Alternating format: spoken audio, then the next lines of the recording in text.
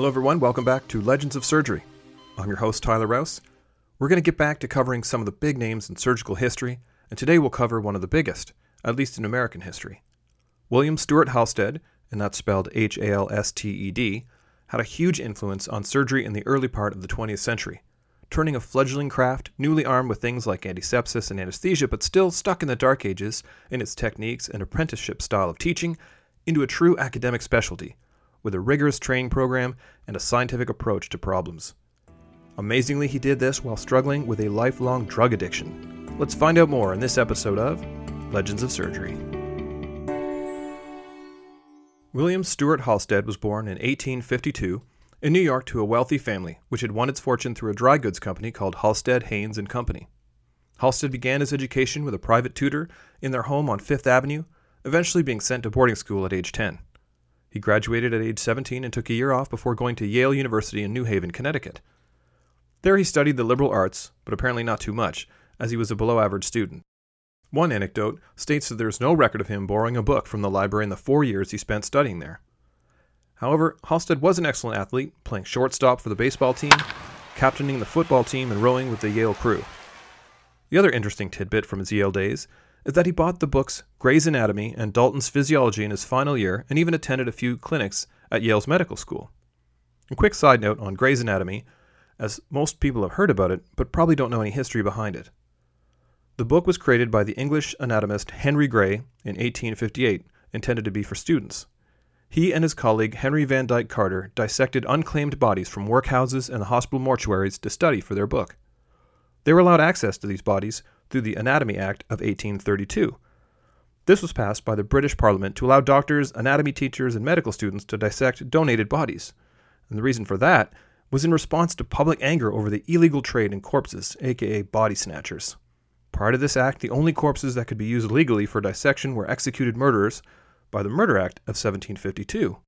Of course, the growing interest in medicine and surgery created a huge demand for more bodies, leading to grave robbers stealing corpses and selling them to these students.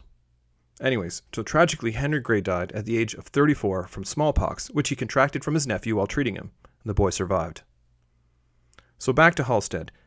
He enrolled at the College of Physicians and Surgeons, which was affiliated with Columbia College in 1874, back in his hometown of New York. Also known as P&S, it was founded in 1767, the first medical school in the 13 colonies of what would become the United States, and it's still in operation today.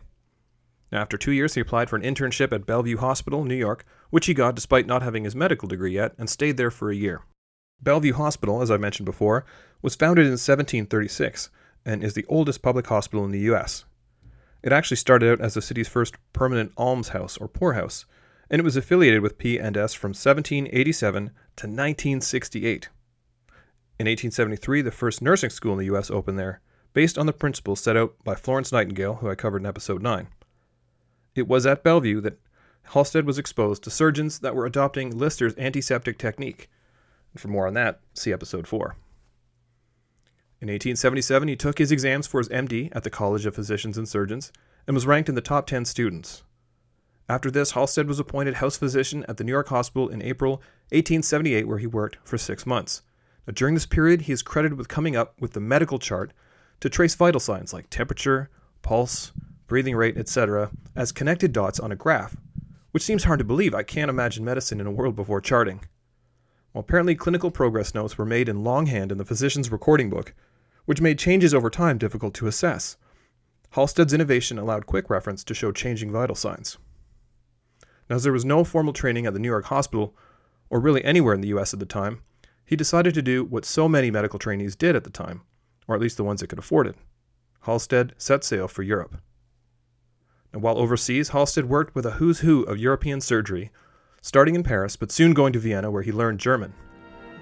Halsted worked with many of the big names in medicine in Europe. He studied anatomy under Emil Zuckerkandl, pathology under Hans Chiari, and attended the operating theater of Theodor Billroth, the famous German surgeon who will be a subject for a future podcast. A quick side note, Billroth was friends with the German composer and pianist Johannes Brahms, who dedicated his first 2 string quartets to him. Halsted returned to New York in 1880, where he stayed for the next 6 years, working tirelessly at 6 different hospitals, including returning to Bellevue.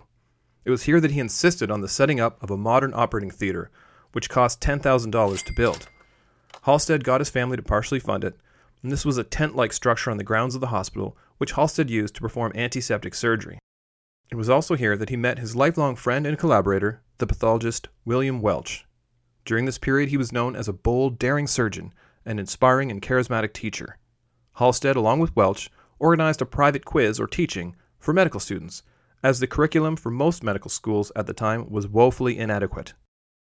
These quizzes were immensely popular, and his students were often at the top of their classes. During these halcyon days in New York, Halsted did a number of pioneering procedures. I'll try to quickly list a few.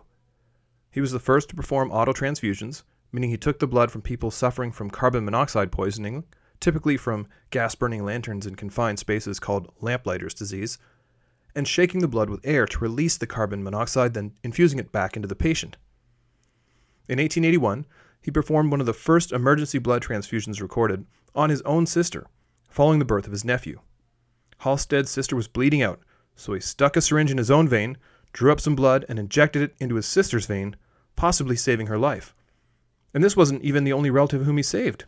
In April of 1882, Halsted was called to see his mother, who was very sick. At 2 a.m. at her house, he operated on her, performing a cholecystostomy, which is essentially opening the gallbladder. He removed the offending pus collection and 7 gallstones. Imagine that. He operated on his own mother on her kitchen table, although it should be noted that operating in a patient's own home was not as unheard of then as it would be today. She survived without symptoms for another 2 years. This was one of the first known operations to remove gallstones. Now, unfortunately, another one of these medical firsts would end up destroying his career in New York and altered the course of his life. In September of 1884, at the meeting of the German Ophthalmological Society in Heidelberg, Germany, a paper was presented that described the anesthetic properties of cocaine on the conjunctiva and cornea, which allowed for operations to be done on the eye, opening the door for modern ophthalmological surgery. This paper by Karl Kohler was also reported in the New York Medical Record, where Halsted discovered it. He, along with a group of surgeons and medical students, started experimenting with cocaine and quickly became addicted. All right, let's take a moment here to cover the history of cocaine. Now, it is a naturally occurring substance found in the leaves of the coca plant, which is indigenous to South America, Mexico, Indonesia, and the West Indies. People indigenous to South America, particularly associated with the Incan culture in the Andes, have been chewing the leaves for over 1,000 years, using it as a mild stimulant. A mixture of coca leaves and saliva was even used as a local anesthetic for ritual trephanations. What is trephination, you ask? It is the act of drilling a hole in the skull, which dates as far back as 10,000 years in Europe. In South America, it was thought that this was done for both medical reasons, such as in head trauma to release pressure, and for supernatural reasons, to release the demons causing illness. And by the way, the word comes from the Greek trypanon, meaning an instrument for boring. Anyways, the drug we know as cocaine was isolated by the German scientist Albert Niemann in 1860, and the process was actually his dissertation to earn his PhD. Niemann named the isolated drug cocaine from the Quechua word for the coca plant, cuca, the language of an indigenous people in the Andes, and the suffix "ene," which in chemistry means a basic, as in pH, and alkaloid substance. So interestingly, the suffix "cane" came from this new word, which is where we get other names for topical anesthetics like Novocaine, Marcaine, and Lidocaine.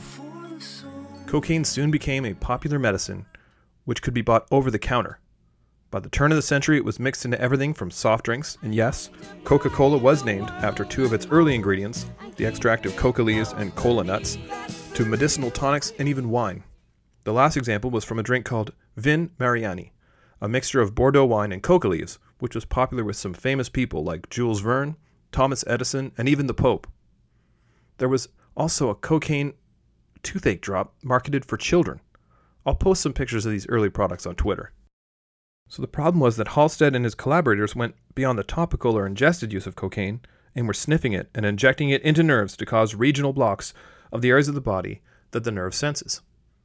Of the group of collaborators, only Halsted and Richard Hall, who moved to Santa Barbara, California for rehabilitation, survived the addiction. Halsted's only publication on cocaine was in 1885 in the New York Medical Journal. Many sources point to this as evidence of his slipping grip on his addiction. Here is just the first sentence, and I'll read it to you. I'll quote it. Remember, this is just one sentence. Quote, neither indifferent as to which of how many possibilities may best explain, nor yet at a loss to comprehend, why surgeons have, and that so many, quite without discredit, could have exhibited scarcely any interest in what, as a local anesthetic, had been supposed, if not declared, by most so very sure to prove, especially to them, attractive, still I do not think that this circumstance, or some sense of obligation to rescue fragmentary reputation for surgeons rather than the belief that an opportunity existed for assisting others to an appreciable extent, induced me, several months ago, to write on the subject in hand the greater part of a somewhat comprehensible paper, which poor health disinclined me to complete." End quote. How that got published, I'll never know. Halstead's behavior became erratic, and he began to skip out on surgeries and miss lectures. His friend Welch took him on a sailing trip in February and March of 1886 with the hopes of ridding him of his addiction. Halstead smuggled a 2-week supply of cocaine onto the ship, and when that ran out, he broke into the crew's cabin to find something to feed his cravings, which was probably morphine. Upon their return, he ceased almost all professional activity, and by May of that same year, Halstead entered Butler Hospital in Providence, Rhode Island for rehabilitation. Amazingly, he stayed there for 7 months and was switched from cocaine to morphine as his treatment. Halstead's good friend Welch gave him a direction at this low point in his life. His reputation in New York was destroyed, so Welch invited Halstead to move to Baltimore, where Welch had just been named the first chief of pathology at the Johns Hopkins Hospital, which was to open in 1889. Halstead arrived in December of 1886 and lived with Welch in his rooming house and began work in Welch's experimental laboratory. So let's take a minute here to cover the history of Johns Hopkins.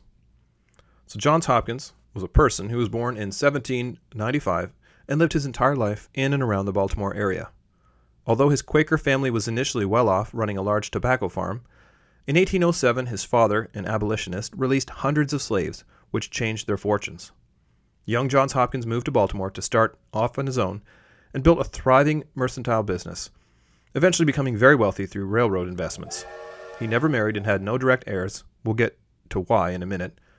So Hopkins left the majority of his wealth to fund an orphanage, a university, and a hospital, which at the time was the largest single philanthropic bequest in the history of the United States. So why did he die a bachelor? Because as a young man, he fell in love with his cousin, Elizabeth, but was denied her hand by his uncle, her father. However, he remained close with her, and they both honored their pledge to never marry anyone else. In fact, he also bequeathed a home for her, where she lived for the remainder of her life. Anyways, Halstead devoted himself to doing research in the lab, and fairly quickly made a significant contribution to surgery. Working with animal intestines, he demonstrated that the strength of the intestinal wall lay in the submucosal layer and not the muscular layer. Now, what this meant on a practical level is that the methods of the day to sew two ends of bowel back together, which is called anastomosis, focused on connecting the muscle layers, which was inadequate. Halstead showed that by changing the technique to focus on the submucosal layer, you could create a much stronger anastomosis that wouldn't come apart. This laid the foundation for the development of the field of gastrointestinal surgery. But after several months working in the lab, Halstead relapsed and was readmitted to the Butler Hospital, this time for a 9-month stay, getting discharged in December of 1887 and returning to the lab. While he was never readmitted to hospital for his drug addiction again, Halstead continued to struggle with it. And in the words of Welch, quote, "As long as he lived, he would occasionally have a relapse and go back to the drug," end quote. Now, as the Johns Hopkins Hospital was preparing to open, Welch chose the famous Dr. William Osler, considered the father of modern medicine, and also Canadian, by the way, as the first chief of medicine. Osler, in turn, convinced Welch to hire Dr. Howard Kelly as the first chief of gynecology, who has been credited with establishing gynecology as a true specialty. And for those of you that work in the OR, you will recognize the instrument that bears his name, the Kelly forceps or clamp. As for the chief of surgery, the first choice for the board of trustees was a Scottish surgeon named Sir William McIlwain, but he made unreasonable demands like bringing over his entire OR staff, so Halstead was recommended. However, the board initially gave him lesser titles, including associate professor, surgeon-in-chief of the dispensary, and acting surgeon to the hospital. Their hesitancy was probably from concerns over his drug addiction, but Osler wrote a letter of support, and by 1890 he was named chief of surgery, completing the big four founding professors of Johns Hopkins: Welch, Osler, Kelly, and Halstead. Halstead remained in that position for 30 years and had a remarkably productive career. There were so many innovations that I'll only mention some briefly, and then go into detail into one of the most famous ones. He developed an operation for inguinal, or groin, hernias, one to cure breast cancer, which we'll come back to, did the first choledochotomies in the U.S., which is to open the common bile duct, which runs from the liver to the small intestine, to remove stones, performed the first periampullary cancer resection in the world, and that's a tumor that arises from where the common bile duct meets the small intestine. And by the way, that anatomical location is called the ampulla of Vater, named after an 18th century German anatomist, and not Vader as in Darth Vader. He also pioneered a number of vascular or blood vessel surgeries and was the first to use the plate and screw technique with buried screws to manage long bone fractures. But let's get back to the breast surgery development.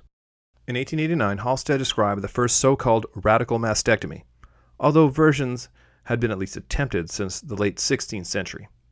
So this was a method of removing the entire breast, regional lymph nodes, and underlying chest muscle to treat breast cancer. At the time, breast cancer was essentially a fatal disease, and surgery was rarely successful. But between 1894 and 1895, Halsted reported on 50 cases of radical mastectomy, with only 3 local recurrences of the cancer, with a 6% rate. Other series of surgeries at the time showed recurrence rates between 51 and 82%. And in 1898, he reported a series of 130 operations done with his residents John Finney, Joseph Bloodgood, and Harvey Cushing, who would go on to become a famous neurosurgeon. His mastectomy operation lasted until the 1960s, when it was realized that other less invasive treatments worked just as well. Another surgical innovation that Hopkins is frequently credited for is the introduction of surgical gloves.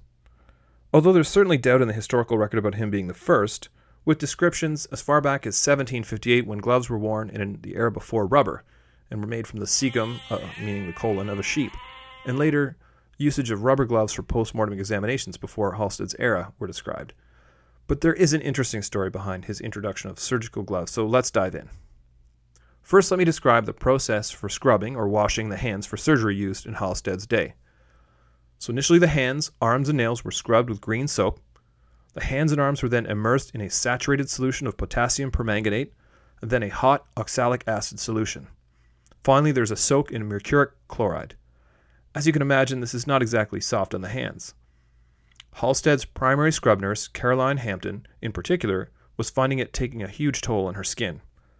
So Halsted wrote to the Goodyear Rubber Company, which some might remember from the podcast 26 on the Foley catheter, to request 2 pairs of thin rubber gloves with gauntlets. His intention may have been more than altruistic, as Halsted would later marry Hampton. It's interesting to think, though, that his initial intention was to protect the operator from a surgical rash rather than the spread of germs. In fact, it was one of his students, Dr. Joseph Colt Bloodgood, who I mentioned earlier, that extended the use of surgical gloves to the entire operating team, and he showed that the infection rates in a large series of hernia repairs over 2 years fell from 29% to 2.5% with the introduction of gloves. Of course, despite these results, there was resistance to change, with many experienced surgeons fearing a loss of dexterity and sense of touch, which turned out to be unfounded, but it still took decades for universal acceptance. And even Halsted himself wondered why it took him so long. Quote, "It is remarkable that during the 4 or 5 years when as an operator I wore them only occasionally, we could have been so blind as not to have perceived the necessity for wearing them invariably at the operating table." End quote. So Halsted's other major contributions to surgery were the introduction of the concept of safe surgery and the creation of the system of surgical residency training, which evolved into the training programs we have today. His approach to surgery during this time focused on the gentle handling of tissue to avoid injury, minimizing blood loss, and absolute asepsis.